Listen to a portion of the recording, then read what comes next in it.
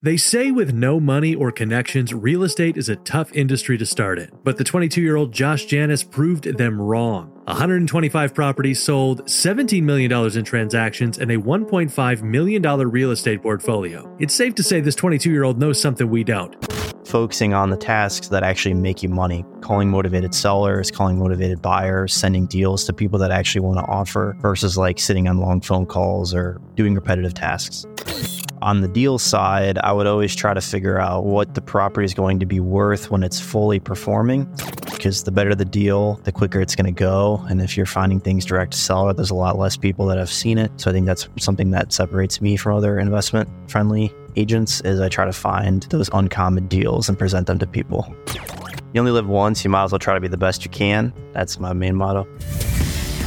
I'm your host, Alex Freeman, and I want to know exactly what it is. Do you? Josh, thanks so much for joining us on the show today. Of course. Thanks for the opportunity. With this episode, we did something a little bit different than our norm. A lot of these questions came from our YouTube community. So excited to kind of pose these listener questions to you as we go through. Listeners, if you're out there and you haven't joined the YouTube community, make sure you go to youtube.com/upflip, and you can also pose questions to future podcast guests. But Josh, to get us started, let's start with your story. How old were you when you first started investing in real estate, and why did you start? For sure. I started when I was 21. I just turned 23, so I'm getting close to doing it for 2 years. And I always wanted a house hack, which is basically living in one unit and renting out the other. I wanted to do like a duplex or something when I was in college. So that's kind of how it started. Incredible. And, I don't know a lot of 21-year-olds walking around with real estate investing levels of money. How did you first come up with the cash? Yeah, I had a sneaker resale business in high school that I ran for 3 to 4 years. And instead of blowing my profits on my own shoes, I did that a little bit. But for the most part, I saved it and wanted to use it for something in the future. Now, that's interesting. Are you wired to save money? How did you kind of like break through? Because that's also another like trait not associated with young people is the ability to actually save money and start to build wealth. Yeah. So like when I was selling shoes, I would go to shows and I would see a bunch of people making money flipping them, but they would immediately take their profits and put it into something that they would wear. And then I would, whenever you wear clothes or shoes, the value goes down pretty significantly, kind of like a car. And I just was like, why would I work so hard for this? And then immediately it goes down in value. I didn't really know where to put it yet. So my goal was, let's just try to make as much as I can doing the side hustle in high school. And eventually I'll learn where to put it. From that sneaker business, what lessons did you learn there that have helped you as you've gone down the real estate investing road? Yeah, I think scheduling my time was huge. That's one of the big things that I learned because I was juggling high school, basketball, football, and running this business. I had to figure out what my goals were over the course of a week, month, or year, whatever time frame, and then schedule all my hours so that it can meet what I'm looking to do. And how did you go about learning those skills? Did you have a mentor, somebody kind of helping you along the way? Where did you turn to learn how to manage that busy of a schedule? My mom was a project manager and she was in some ways a single mother. So I got to see her juggle all of that. And I think I probably got a lot of skills in the beginning from her. Josh, I want to kind of get into some of these listener questions here. Musna Ahmed wants to know, how did you find the first property that you invested in and how much did you put down on that investment? So I found it through calling listings on the MLS, which is properties on the market that had a lot of days on the market. And the seller said that, or the listing agent said that the seller has this one and another one. And if you can purchase both of them at the same time and close quick, you can get them at a discount. And the price made sense for me. So I pursued it. I ended up putting like $15,000 down for that property. Did your age present any kind of challenge in that first deal? Yeah, a lot of agents in the beginning, they'd be like, oh, you sound young, or you look young, or you just got your license, or things like that. But, you can kind of focus on finding deals in the beginning versus dealing with authority when you're young. Yeah. What kind of advice might you give to someone who is maybe around the same age as you who says, hey, I want to get into this too? Yeah, first off, I would suggest saving money, making sure that you have enough money to purchase your first property or whatever investment tool you decide to go. And once you get that, start learning how to analyze properties. I used websites like BiggerPockets to do that. And, when you look back on that first deal, what mistakes do you feel like you made during that time? And what did you learn from those mistakes? So I bought it remotely and my contractor walked it. I don't think he paid attention to the attic as closely as I wish he did because there was a bunch of live electrical wires sitting on wood, like the wood floors, which that's a really big fire hazard. I'm surprised the thing didn't burn down, but that ended up costing my renovation budget a few $1,000s more than it was supposed to be, which didn't make the deal as good. But luckily, if you add in a contingency when you're running your numbers, you can usually account for something stupid like that. And after you closed that first deal, what did you do with the property? Yeah, I ended up renovating both sides. It was already vacant. It was a duplex. And then eventually I refinanced it to keep it. Do you still have it today? Is it still in the portfolio? Yep. Yeah, it's rented out both sides and it's cash flowing. Incredible. I love that. And have you brought in other investors or financing into it, or has it always been kind of like cash generative for you? So most of the deals that I acquire, I'm getting through hard money. I'm starting to get some private money now. So, I'll offer people a return on their money. Of course, not anybody. You're not really supposed to do that, but people that I have relationships with. And as you kind of like started getting through that, did you have issues with the banks also having people take you seriously with your plans? Yeah, to this day, I'm still not lendable like via conventional. So like when people normally buy a house, I can't do it because I don't have 2 years of the same income. I will in 6 months or whatever. Yeah, I always had to go non-conventional debt, hard money, DSCR, commercial, any of those more expensive debt products that people in situations like me rely on. For someone who might be in a situation like you, can you kind of give us a breakdown of what those different debt products are that they should perhaps look into if they want to make this move? Yeah, if you're not in a position where you're lendable yet, I would probably try to focus on properties that cash flow. So meaning every single month you have some extra income after you take into account all the expenses and reserves. And you can use debt products like a DSCR loan, debt service coverage ratio loan. It's essentially just a ratio of the income on top and then the PITI payment down below. As long as that ratio meets like 1.1 to 1.25, you're lendable as long as you have like a 600 credit score at least and enough money for the down payment. Now, as you start to look at properties to buy, can you talk us through your steps in evaluating both the property and perhaps the seller? Yes. So on the deal side, I would always try to figure out what the property is going to be worth when it's fully performing. Sometimes when you find it, it already is. So then you can kind of figure that out. But if it's something that needs some work or needs a whole bunch of work, don't do too much research until you're confident knowing like, hey, if I get this to where it needs to be, it's going to be worth X. And then making sure that there's enough margin between that number and everything that it's going to take you to get there so that you have enough room for error and enough profit for going through all the headache. And how did you kind of develop that screening process? Yeah, it's pretty much just the Burr method from David Green, a Bigger Pockets author, and he runs it over there.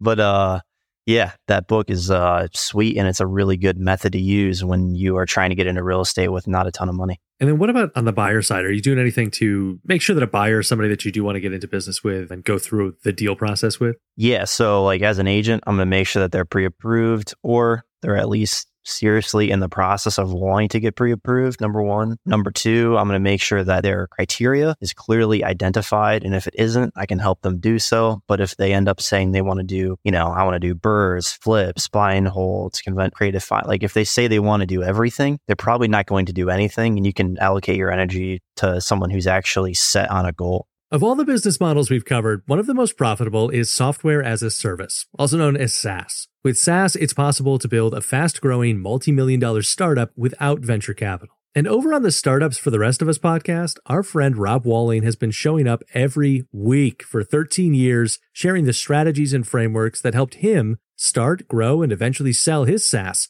for a life-changing amount without taking on outside investment. In addition to sharing his own best practices and mental frameworks, Rob brings successful founders on the show to share their shortcuts to building incredible companies. Finding a great SaaS idea and building a profitable company isn't easy, but if you're thinking about launching a startup, you'll want to check out episode 628. Rob breaks down his framework for idea validation. Look for the link in the show notes, or check out Startups for the Rest of Us, wherever you get your podcasts. Once you've got a property that you're looking to sell, how do you go about finding high quality buyers to the property? Yeah, the traditional route is to have a reputable agent list it for you and get the most exposure and get the most offers. But making sure that your buyers are, again, pre-approved, they have the money, maybe they already have experience.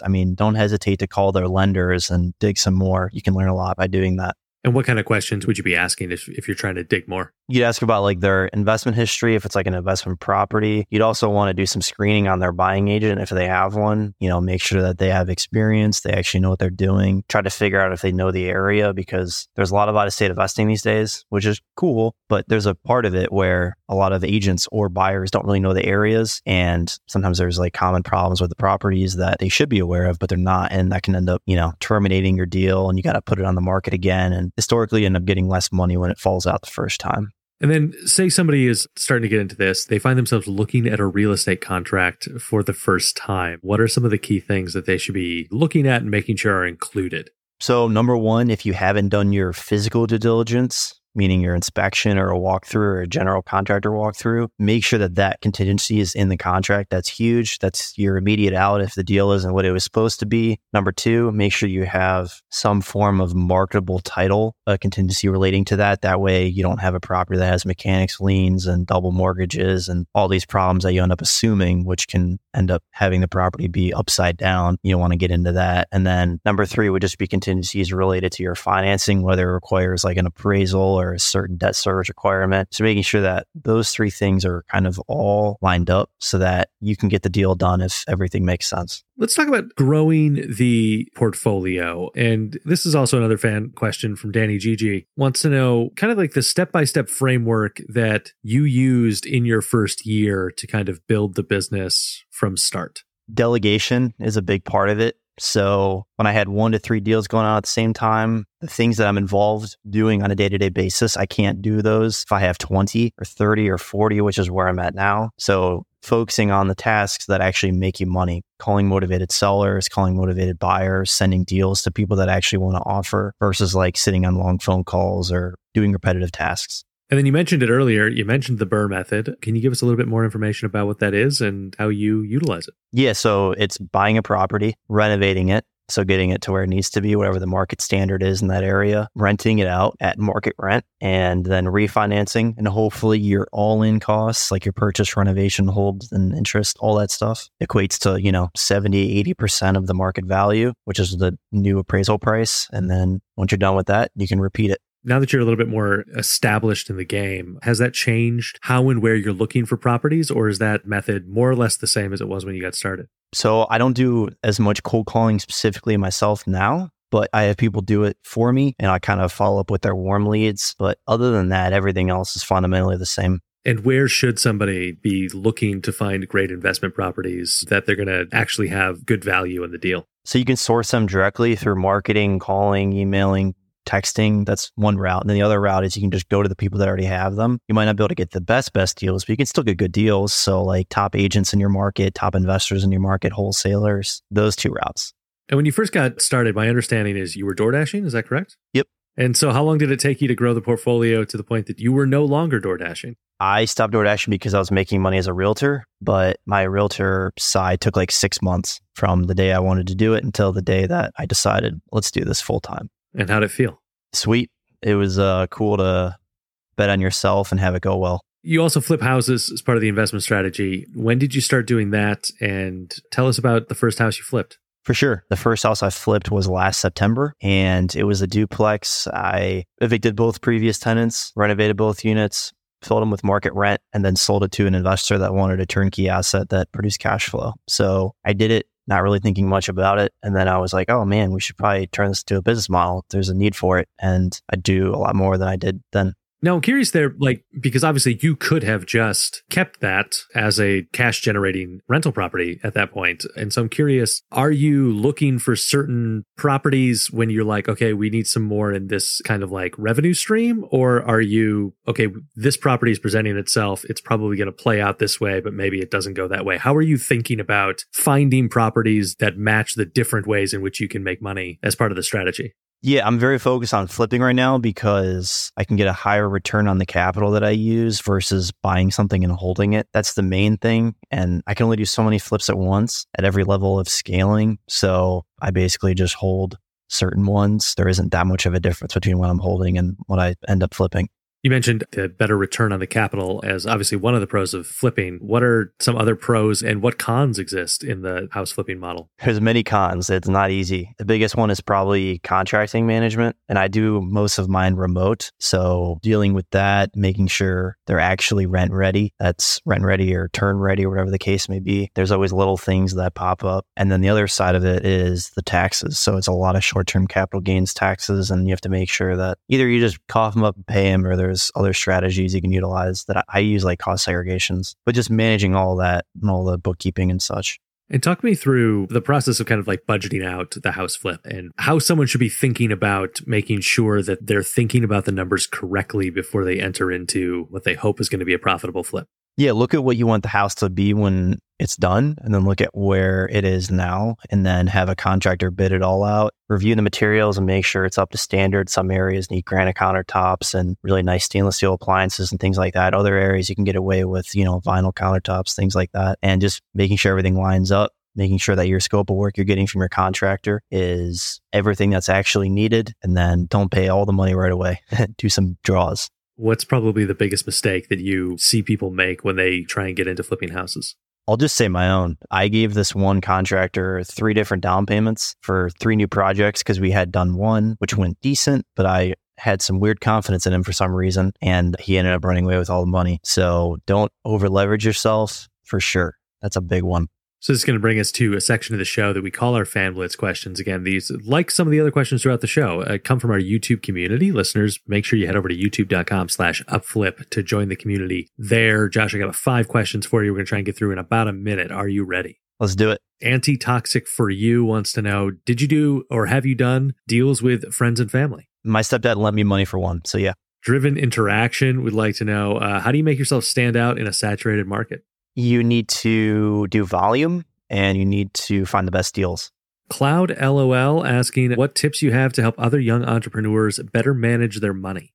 Make sure you know exactly where your expenses are and where they're going. Avakita asks, what motivates you to be successful and what do you recommend that they do to be like you? You only live once. You might as well try to be the best you can. That's my main motto. Love it. And last one here from Havoc. What are the 3 main skills, qualities, or tasks that give you 80% of your results? Discipline is number 1. Number 2 is consistency. Number 3 is improving upon past structure. So like micro improvements.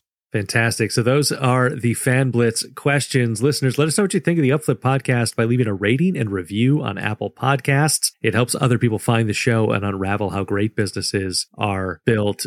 I want to kind of go into the cold calling, which I know you said you don't necessarily do much of yourself anymore, but obviously you did initially and you have people now doing it. Why is cold calling an effective way to secure investment properties? And what is your kind of advice for an investor pulling out that phone and making that first cold call? Yeah, I think it's like the most personal way to connect to someone when it's cold, right? If you're texting or emailing or sending a mail, like something in the mail, it's hard to make a connection. If you're driving home from work and I call you and I'm asking you about something you're interested in, or, that's a really good way of kind of getting yourself in there pretty quickly. My biggest advice when you're starting out doing it is volume, do it a ton. And then number 2, don't just be like, oh, you want to sell? Do you want to sell? Try to learn something. These people have a ton of these investors that you're calling in your areas have a lot more experience than you, and they know a ton about your local market that you probably don't, and you can ask them about it, ask them how they got the property. Anti-Toxic for You wants to know a little bit more about that volume question of cold calling. Like, how many hours a day or days in a week should somebody be like, okay, I want to get into this. This is the amount of time I should allocate to making these cold calls? So I was in college, not taking too many classes, and I stopped doing Doordash. I saved up money for 3 months of expenses, and then I was doing it 9 to 11, 1 to 5, I believe, 5 days a week, and then another 4 hours on Saturday. And I blocked those hours off, and that's what I was doing during that time. I wasn't answering phone,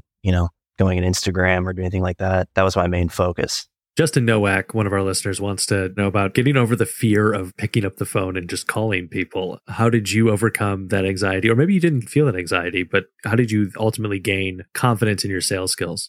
Just try to have fun with it in the beginning. You're going to get yelled at and sweared at, and you got to try to just make it entertaining. Some people are having bad days. Some people are having good days. But if you really get a ton of volume in right away, you get so much more comfortable with it. And then even if you do volume and then you go like a month without doing very much of it and you try to get back into it again, you're going to feel rusty. So just staying consistent helps a lot.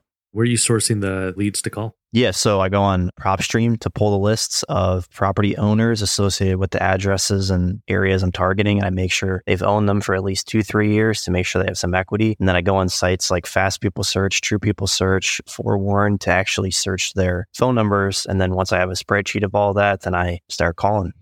You've alluded to the real estate side in your life as a real estate agent as well. How has being a licensed real estate agent helped the investment portfolio? It's helped tremendously because I can build the same systems that I am using to scale up as an agent as I am as an investor. And you can also use your license to write offers for sellers you're calling, and you can apply your commission as down payments. There's a ton of really unique things you can do with your license.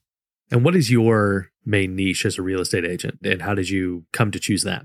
I focus primarily with investors from out of state, all across the country that want to buy cash flow properties for the most part in Ohio. So I help them. And it's the same asset class that I wanted to buy my first deal. So that's kind of how those got intertwined. And what does it mean for you to be investor friendly and kind of be focused on that? What does that mean that you maybe do differently from another realtor that they may just like do a quick Google search and find a realtor in your area?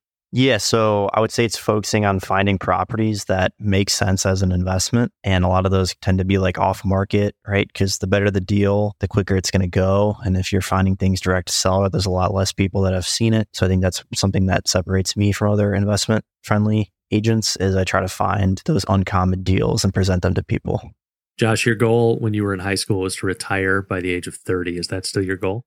Yep, still my goal. I'm fortunate that I technically could next year, but I really like what I do and I'm working on building bigger goals. I love it. How are you going about building those goals? How do you think about goal setting in your life? Having achieved more than many people, certainly at this stage in life. It's been weird the last 6 to 12 months, but I'm trying to just rely on the mentors that I have that have done far more than me and talk to them about when they were at my stage and just step by step. It's no different than when I was, selling one home a month. How has rising home prices and the rising interest rates impacted the business? Yeah, so I've been focusing on lower class value adds. So like C-class, where the bulk of the rental population is usually. I'm focusing on that for my own investments and being an agent because the nicer properties right now really aren't cash flowing at all. They're losing money every month. If you could pick the one thing that people take from this interview, what would it be? I would say schedule your time based on what your goals are and stick to it, and it'll get you where you want to go if you plan it out right. What's your favorite business book and why? Rich Dad, Poor Dad, because two things roughly. When you have a lower income, do everything you can to lower your expenses so you can save up your money for doing something with it that you don't know what to do with yet. And then the other one would be, focusing on acquiring assets that pay dividends or cash flow either today or in the future. Josh, where can people learn more about you, connect with you, and follow what you're up to next? You can follow me on Instagram at Josh Janus. Last name is Janus. I'm also on Bigger Pockets, and feel free to message me. That is going to do it for this episode of the Upflip Podcast. Listeners, you can find more advice for how to start or grow a business the right way on the Upflip Hub. And if you like this episode, make sure to let us know by leaving a review on Apple Podcasts or wherever you're listening right now. Josh Janus, thank you so much for joining us on the show. Thanks for having me.